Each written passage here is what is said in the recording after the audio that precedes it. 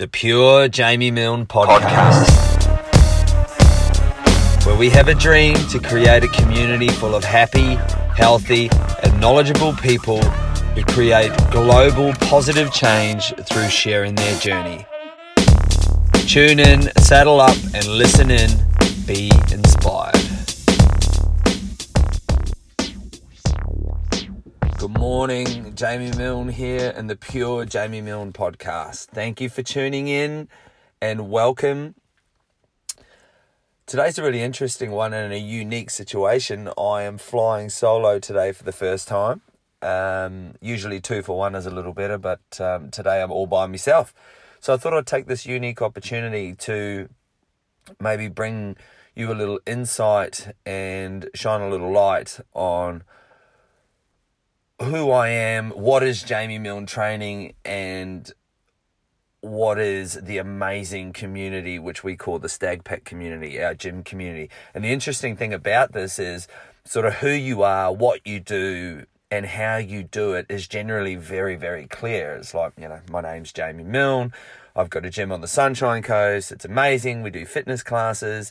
But the why we do what we do is the really fuzzy part, and sometimes that's hard to verbalize. So I thought, what a great opportunity to do this morning, seeing as I'm here flying alone. So if you're a little bit curious and you're wondering what our gym, our facility is all about, then please hang on in, sit back, have a listen, and find out why we do what we do.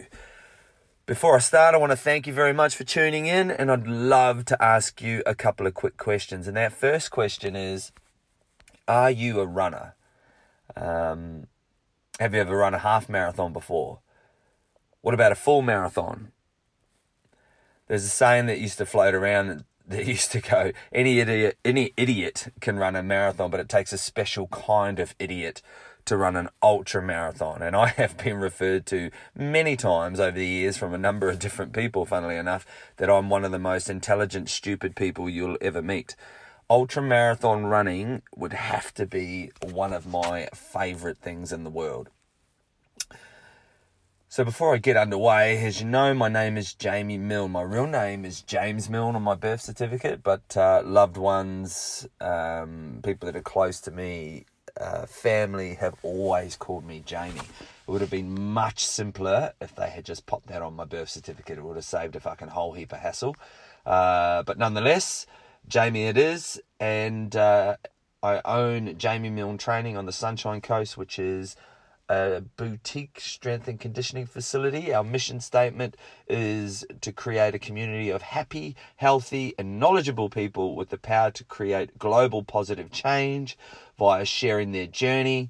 It's an amazing little facility. I've also been very fortunate to take part in a 10-year documentary documenting mental toughness, pain tolerance, and the intangible drivers of the human system. So they're the things that drive us that you can't see. So when we talk about human spirit and motivators that are non-tangible, that you can't actually see. So like caffeine you can see, and music, you can listen to drive us, the things that drive us, and that's called Wairua Spirit. Check that out online. Amazing documentary. 10 of the most difficult ultra marathons in the world, and we're cracking one each year. Most recently was the Hurt 100 in Hawaii in January this year. So check it out. I've authored one book called 12 Weeks to an Ultra Marathon, one in the pipeline called The Ultra Marathon of Life. I've had a very diverse and varied professional career. I've worked for the Kuwaiti royal family in the Middle East and their dignitaries. Beautiful people over there. Thoroughly enjoyed that and Inspire Pure Fitness. Have worked for half a dozen elite high-level international professional athletes, from triathletes to ultramarathon runners to heavyweight boxers. So it's been a very golfers. It's been a very interesting journey, and everything in between. What else off the top of my head? Run over 100 ultramarathons, and 50 of those have been in excess of the 100-mile mark. The 100K mark. I'm also an alcoholic, and suffer and live with bipolar disorder. Let me tell you a little quick story about one of my job roles, actually.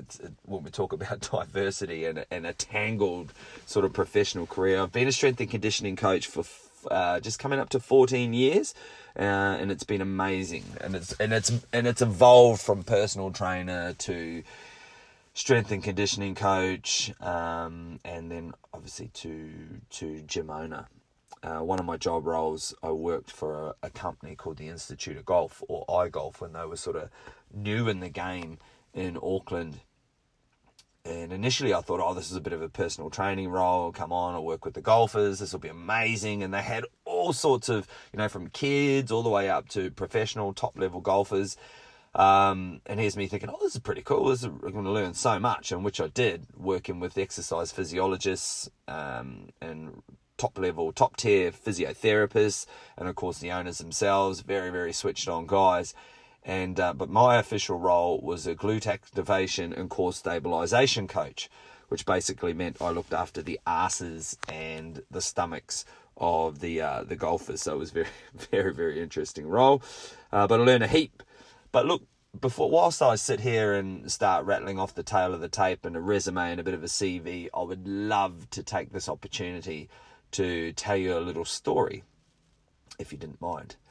And that story begins at Christmas 2006. Now, I wonder if any of you remember exactly where you guys were. Christmas Day 2006. Now, a lot of people have heard me tell this story because it's such a turning point in my life. And Tim Ferriss calls it a Harajuku moment in his book, The 4-Hour Workweek. And a Harajuku moment in Japanese, Harajuku means like a turning point. It's a positive moment in your life where your life is never quite the same, and something really powerful and profound happens. So I talk about it a fair bit, so I apologize if you've heard this story before. If you haven't, then I welcome you. If you have, just hang on in there. You might pick up something that could possibly motivate you or drive you on this glorious, glorious day. So I left the Navy. I was in the Royal New Zealand Navy for just shy of 7 years. I left the Navy at a beautiful and glorious 75 kilos, dripping wet, lean, mean, very fit. One of the fittest moments in my life. I had just finished going through the Royal New Zealand Navy Ship's Divers course. And I had joined the Navy as a chef, so done a full chef's apprenticeship. And what happened was, after you've been in the military for a while, you feel like it's a great experience, and I would not change it for the world. Have zero regrets. And, thanks to the military, I got to learn a lot of really basic things and little things, like even like showering yourself. I remember getting taught like where to shower, under the armpits, in the groin, in the old arse cheeks, soap and clean those parts first. And it was like little things like that I hadn't learned as a kid. Ironing your clothes, respect, commitment, courage, comradeship, all these types of things that were part of the Navy's core values. And when I left, after being institutionalized, I totally rebelled. Got out, got a bloody nose piercing, grew my hair, got tattoos from knee to nipple. And but I unfortunately, I hadn't realized my disorder, I suppose, or my affinity to alcohol. When I talked about ultramarathon running at the start, I could quite easily say the same for alcohol. Alcohol is my favorite. I just seem to have this draw to get loaded, to get sideways, to be Jack the Lad. And the funny thing is with alcohol is it starts off really fun when you're younger. It's like fun. This is so much fun. The life of the party, jumping up on bars, doing box jumps up on bars and getting punchy and being a bit of an idiot. But the problem is, nobody else thinks you're cool. You're the only one. Well, I was the only one who thought I was cool. So what started off as being really fun went from fun with a few problems in my 20s, and then, fun with a few more problems in my 20s and in my early 30s, and then it just became a problem. So, but I didn't realize that as a young man. But anyway, I had left the Navy, and within 9 months of traveling and leaving, living a non-militant lifestyle, no uniformity, no thought process towards health, I blew out from an incredible 75 kilos to a gloriously round. I looked like a swollen sweet potato that sweated every 12 minutes. And I got up to 116 kilos. I kept a couple of photos, but let me tell you, I was a perfect circle. And the treadmill of self-loathing, low self-worth, low self-esteem just sped up and sped up and sped up and sped up. Yes, 9 months. I had become pregnant on pastries and pies, basically. No disrespect to females. So December 2006. Now, it was my grandfather's, I think it was his 75th birthday or something like that. So a 77th or something. It might have been 80th. I don't think it was. Anyway, it was a significant birthday, and I can't remember the actual birth date itself, but it was enough to sort of bring all the family together. And I was away at the time. I remember speaking on the phone to my uncle, and he said, we're going to have this celebration for your granddad. Can you come back? And I said, yeah, for sure. Now, bearing in mind, back then, there was no Facebook, there was no Instagram, there was MySpace or something like that, but like posting photos and videos just wasn't existent. There was no timeline. So nobody had really seen any photos of me or anything like that. They just, chatted on the phone. So there was this element of, back in the day, it's like, can't wait to get home, haven't seen everybody, they haven't been updated. There was not as much connection, I suppose, or visual connection. So anyway, I remember arriving at the airport, my uncle and my cousins picked me up. And as I come skidding through the arrival lounge, or perhaps skidding's not the term, but sliding, wobbling through the arrival lounge, my family were there to greet me. And I remember that awkward little moment where I think my uncle didn't realise it was me, and my cousins were kind of looking, thinking, hold on a second. And then I remember them sort of going,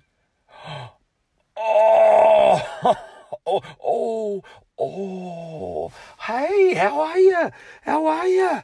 And once we had kind of got through the awkward, there's that big white elephant in the room, or in this case, it was a big caramel mystical creature, which was me. It was just, once we had shaken that awkwardness, we got through the greetings. It was like, hey, how you going? Yeah, good. Oh, I haven't seen you in ages. How you been? Oh, and then you get the odd little comment would slip through. Not because they were being mean or anything like that. It was just a big shock, when you had left the military, super fit, and come back super swollen. Fast forward to my grandfather's dinner.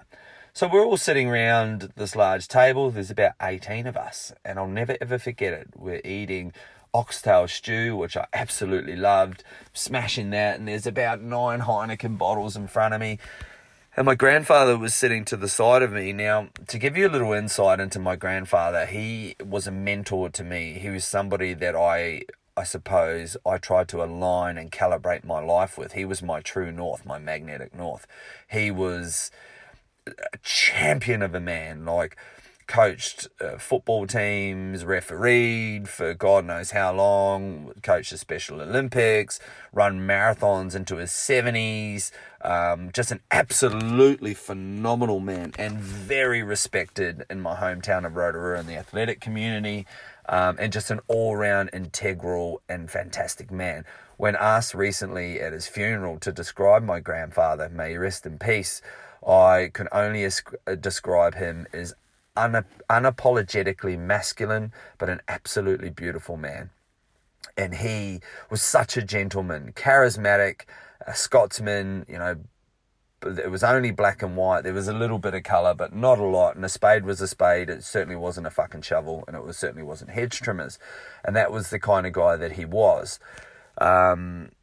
And like I said, I used to calibrate my life around trying to be like him.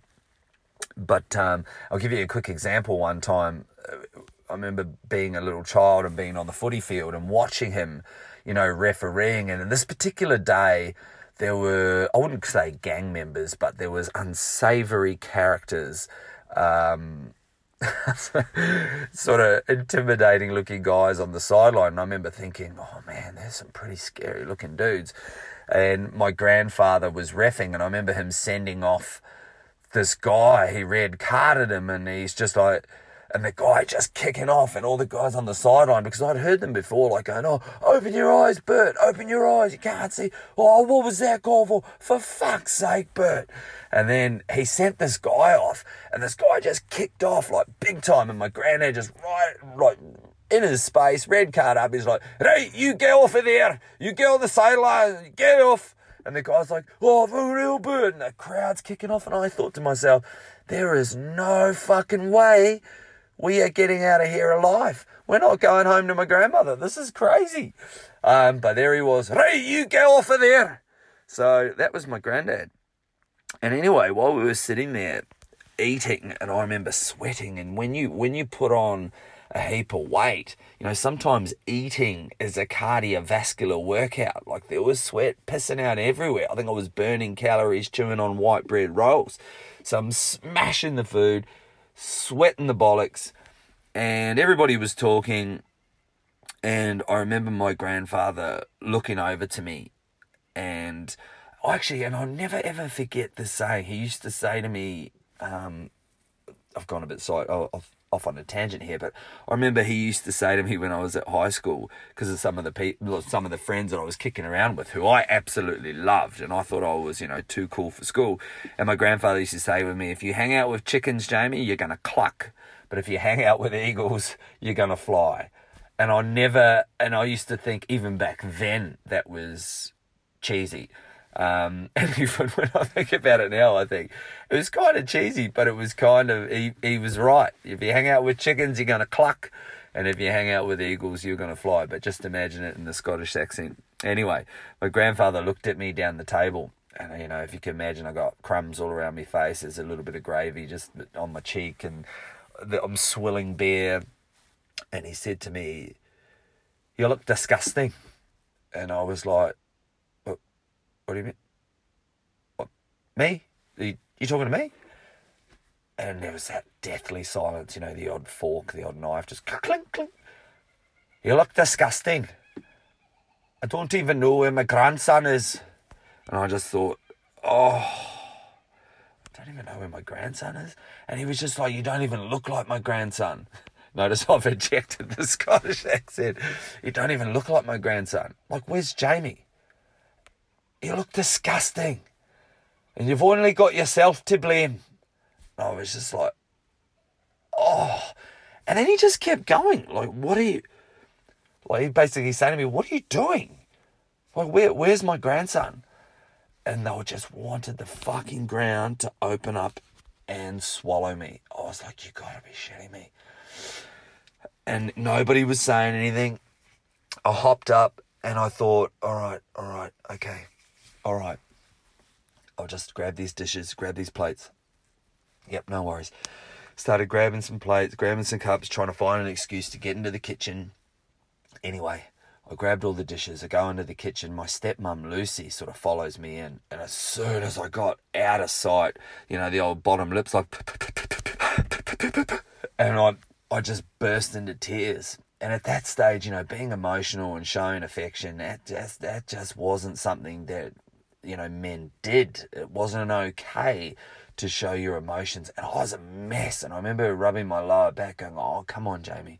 You're all good. Granddad didn't really mean that. He's just, he's had 1 or 2 beers, so he's probably just feels comfortable to and the thing is, and I remember thinking to myself, he meant every fucking word. Like...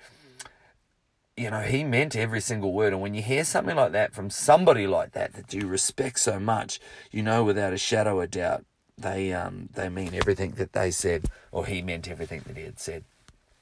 And it was at that time that night, I knew I had to make a shift. I knew I couldn't continue my life like that. I knew that what he said came from a place of love and care and honesty without ego, and I thought, he means every single word. So I lay in bed and I remember thinking, it's time to make a shift, Jamie. You can't live your life like this anymore. You've been fit before. It's time. It's time for the rise of the swollen Superman. You've got to get into it. So when I was lying in bed, I thought, when I get up in the morning, I'm going to go for a 5K run. That's what I'm going to do. So anyway, I'm lying in bed, fall asleep, get up in the morning, hungover as batshit. You know, it's like some fucking possum had come into my room at 2 o'clock in the morning and shit in my mouth. I was like, you know, you can kind of taste the beer, and there's a bit of bread roll still hanging out there on the side of your mouth. It's like, oh, you're a fucking disgrace. You're a train wreck. And then the memories, you know, through the cloud of my little drunken blackout, I start to remember my grandfather's words. And I was like, get out of bed. Come on, get out. Get your shit together. Grab my shoes. I head out on my 5K. I think that was the longest 5K I've ever done in my whole life. It was probably about an hour 20 or something like that as I shuffled my way through the 5K. And I'll be absolutely honest with you. Since that 5,000 meter run post grandfather spray, I have never looked back. I've never ever looked back. In 2018, I had a group of friends that I took to the United Kingdom, and we ran the length of Great Britain. We ran half a marathon a day, every day for 18 days. And that was from Land's End in Cornwall to John O'Groats at the top of Scotland in 2017. And by the way, I haven't written down any of this. I'm rattling this all off the top of my head, so hopefully I get this right and remember. 2017, I ran through Western Australia, which was about 1,800 Ks for Dementia Australia. Raising money for Dementia Australia, running all through Western Australia with 2 marathons a day. That's 80 Ks. In 2016, where did we go there? 2016, we ran from Victoria, Melbourne, all the way to Jamie Milne Training up on the Sunshine Coast, which was my largest run ever. That was 2,000 kilometres at 80 Ks a day for about 21 days. In 2015, ran around the beautiful Australian island of Tasmania. So this particular moment in my life, be it a Harajuku moment, thanks to my grandfather, be a catalyst for change or a shift, it was profound and it was powerful, and it was to be one of the most phenomenal moments of change, a paradigm shift that I was ever going to experience. Because in 2009, I gathered a group of friends and we ran from Cairns, far north Queensland, to Townsville. And if anybody's driven that particular route, it's about 320 Ks, and we did it in 2.5 days. There's a massive range in there called the Cardwell Range. So much so that the big trucks, the big long rigs, they queue up and wait their turn to almost have a run up at this fucking enormous range. So when you're running up it, and I must admit at the time, dressed in drag, you realise the actual enormity of this particular range. So it was 2.5 days, 320 kilometres in far north Queensland. In 2011, as mentioned earlier, I was working at the Institute of Golf with the golfing coaches and the physios there, and we ran from Auckland out on the North Shore, and we ran to Parliament House in Wellington. We had Lisa Tamati, the ultra marathon legend from New Zealand, come and join us.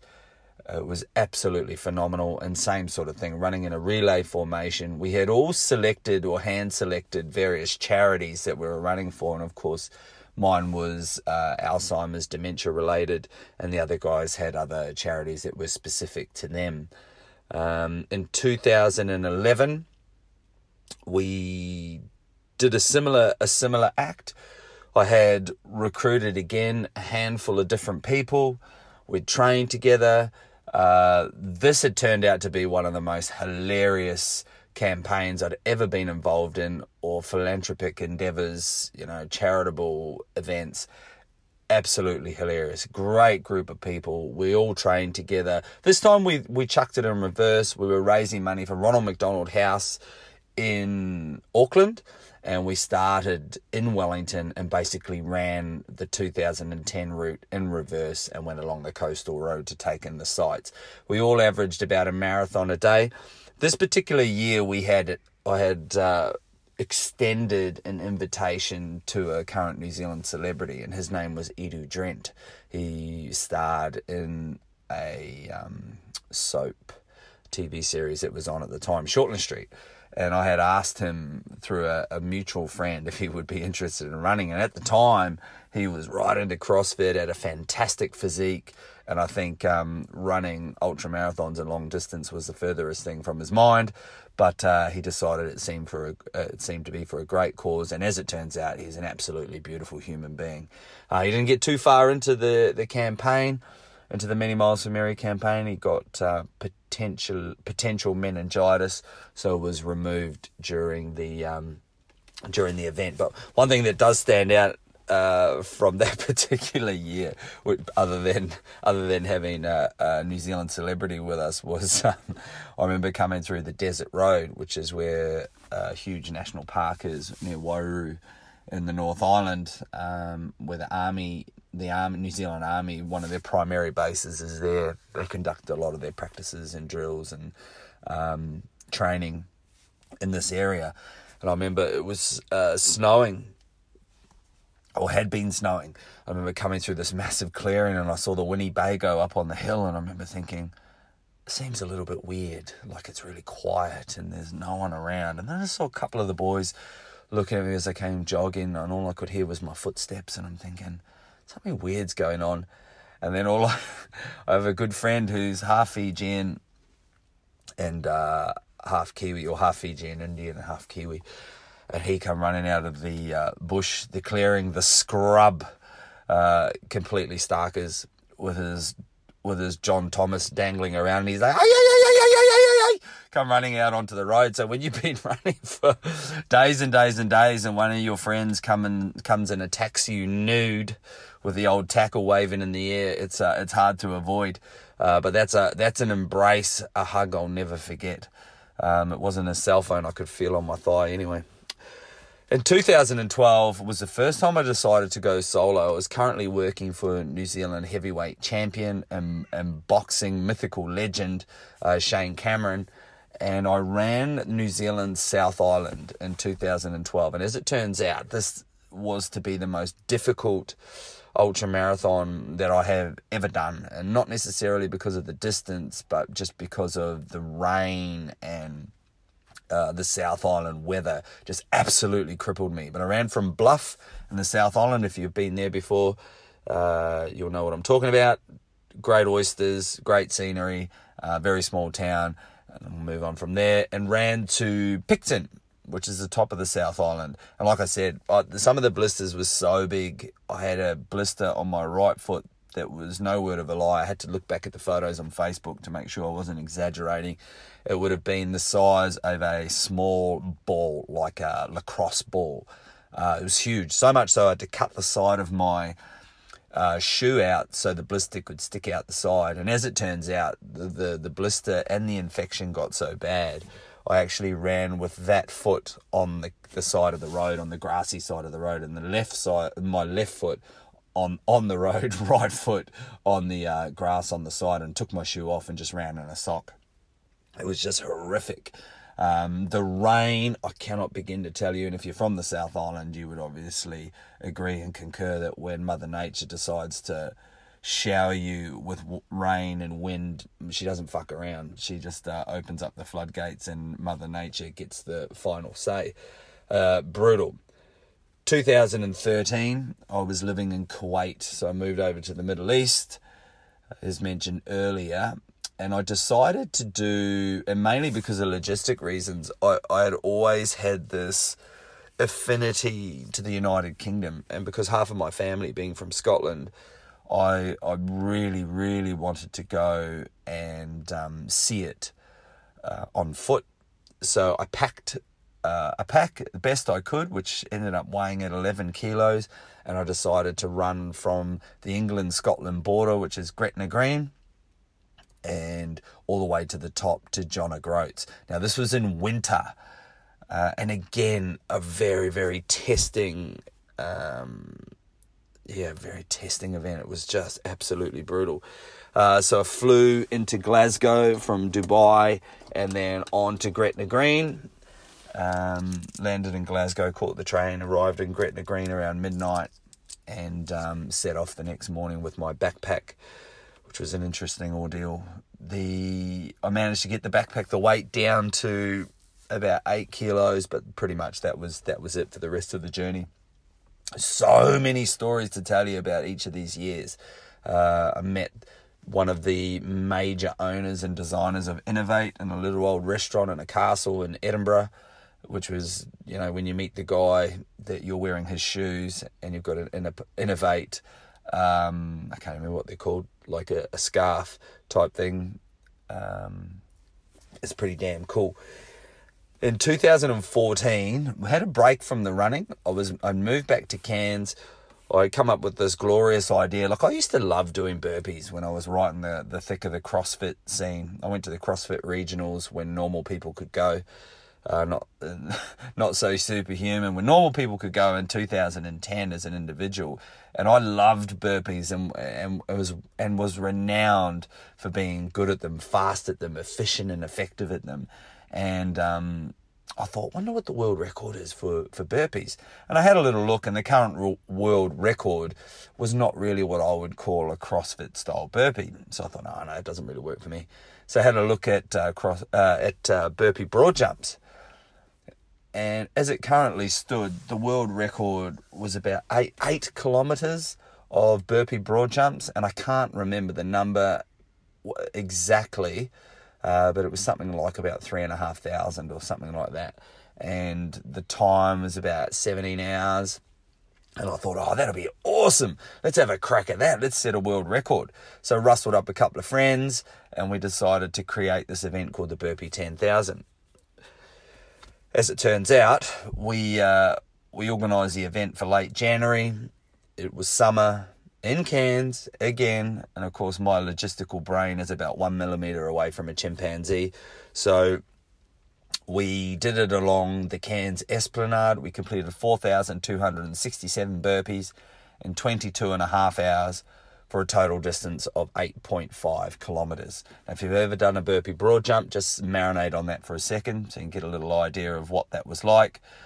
Again, I won't go into the finer details, but a good friend of mine, Benny, he got rhabdomyolysis from the event. If you don't know what rhabdomyolysis is, give that a little Google. We nearly killed our friend. Thankfully, nothing serious happened to him other than a couple of days in hospital. And his wife does talk to me to this day, which is great. But it was an absolutely incredible event. We raised some money for the Black Dog Institute here in Australia. 2015, I ran around the circumference of Tasmania solo. Now, this was to be the largest. It seemed as every given year I would increase the distance. And this was certainly no different than any other year. So 2015, I ran about 1,200 kilometres, if I remember correctly. Might have been a little bit more, with a fantastic support crew, which tagged in and out, and that was for the Ronald McDonald House of Tasmania. So right around the outside, what a spectacular country. In 2016, in association and support of the Just Be Nice project in Melbourne, I ran from Melbourne, some Victoria, I think, Victoria Park Lakes? Albert Lakes, I can't even remember, right in the centre, and ran to my gym on the Sunshine Coast, Jamie Milne Training. So this was 2,000 kilometres at 2 marathons a day for 18 days. So that is 2 marathons a day for 18 days. That was absolutely incredible. And at the end, I remember feeling like Forrest Gump. There was one stage we were coming into the Sunshine Coast. I grabbed my phone and I thought, I must have been a bit deluded. I thought, I'll lift my phone up, I'll take a little selfie with this small group of people with me. And as it turns out, when I lifted the phone up, people had been, basically, it had become this cumulative total of this mass of runners. When I lifted my phone up and looked up, all I seen was my little head, and that looked like 100 odd people behind me running. And I thought, I've actually become a little caramel Forrest Gump. Like, it was just amazing. And so that was an incredible event. Raised over $22,000 for Alzheimer's Association of Australia, or Alzheimer's Australia. 2017, I took on the western state of Australia. So same thing again, running solo, 80 Ks a day with just an incredible support crew. Now, there's a reason why I don't mention a lot of names in this particular podcast, because there's so many people that were involved over the years with the Many Miles for Mary campaign. And to single out just one person would almost be an injustice. And to single out everybody that supported me, that would be a 7.5-hour podcast. But just know without a shadow of doubt, none of this is achievable without the help of quality, beautiful, generous, selfless people. And this year was the same. Went through WA with a fantastic support crew. In 2018 was to be the 10th year of the Many Miles for Mary campaign. And again, I had ditched the solo idea, rallied an amazing group of friends. And this particular year was to be a little bit gentler, was to be more of a jolly and a way to see out a decade of philanthropic endeavours. Gathered this group of friends, we decided to do a relay formation through the whole of the United Kingdom. So we started at Land's End, Cornwall, England, and went all the way to John O'Groats in a relay formation. We did half a marathon a day each for 12 days, if I remember correctly. And again, in association with dementia-related charities, Alzheimer's Australia, and raising over $10,000. Just a fantastic event. And as mentioned earlier, in 2019, I took on the Guinness World Record for the most amount of strict pull-ups in 24 hours, with a total of 2,700 and something pull-ups. Something. I can't remember because it was like a horrific fucking trauma. That was my Mount Everest. That was my physical Mount Everest. And I made the mistake of not giving it enough credit or respect. And also the people that had come before me attempting this record. Like, this one is really, really difficult. 60-70% of human beings struggle with one pull-up, let alone thousands. The current world record was 7,620. And I thought I would get 8,000. And as you can see, or as you've heard, I failed miserably. So I completed 50% of the world record, which was to have an attempt in 24 hours. So I stayed there for the 24 hours. I didn't want to, but a few friends gave me a friendly nudge and guided me in the right direction and said, look, at least get part of a token world record. And I did that at the Sunshine Coast Plaza, which was the main shopping mall on the Sunshine Coast. So I was like a monkey in a cage. I couldn't leave the pull-up rig, or not very far away from it anyway.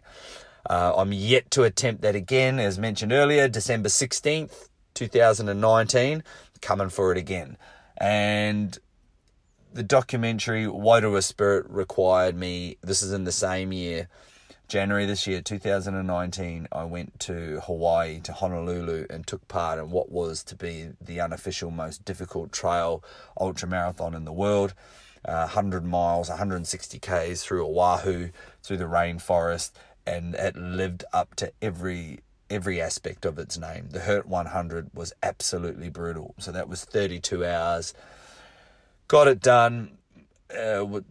Managed to be fortunate enough to take part in a 1 hour, 12-minute documentary, which is online, Wairua Spirit, and that was the first brick or first component of this 10-year artifact. Now, if you've hung in there this long, you're probably seeing a common thread, a common theme.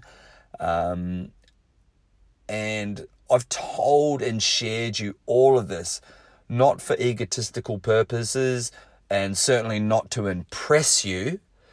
However, to impress upon you that if someone like me just a normal guy, a young kid from Rotorua, New Zealand, can turn his life around. A man that lives with alcoholism. I live daily with bipolar disorder. I actually quite like it, to be fair. I love it when the pendulum swings in one direction and I'm manic and full of energy. I get tons of stuff done. But when it swings the other way and the dark clouds come in and I have to manage my life in a darkened and saddened state, I don't really like that too much, as I'm sure nobody would. But if somebody like me, someone like me can turn my life around and complete some of the things that I've done, then you can too. Like, no matter where you are at the moment, whether you're struggling with a marriage, whether you're struggling with relationships, whether you want to start a new business, whether you want to lose 2 kilos, 5 kilos, 20 kilos, 100 kilos, please let my short podcast, my message, my why be a driving force, be a surge of energy, be an insight into the world of just an average normal guy with all the complications that life throws at you, with all the genetic dispositions and things that you are born with, with the story that I carry around with me, the woe is me, the poor me. Like, you can change that. You can change your mindset, you can change your perception, you can change your story, and you can change all of that right now. Don't be afraid, because fear, you can either conquer your fear or whatever is holding you back, or you can let it conquer and devour you. So if today you get nothing but a little bit of drive, a little bit of inspiration, maybe a little bit of motivation for knowing a little bit about me and why I do what I do and why I have created the company and created the community, which is Jamie Milne Training and the Stag Pack community, then my God, this podcast has done a great job. Because what's very interesting about the culture that we have at Jamie Milne Training is very, very similar. People are driven and inspired to share their journey for no other reason other than helping another human being. The level of nurturing, support, community, love is abundant. It is unbelievable. So I thank you. I'm truly grateful. If you've listened this long, you've gone through both parts of this podcast, I thank you. I'm truly grateful. And I hope that this has helped in some shape or form. If you want some more information about the gym, about myself, about any of my services, or if you have a question about anything that was mentioned earlier in these podcasts, then please reach out. Again, thank you and have the most amazing day. And hopefully this has brought some motivation to your life. Thank you. The Pure Jamie Milne Podcast.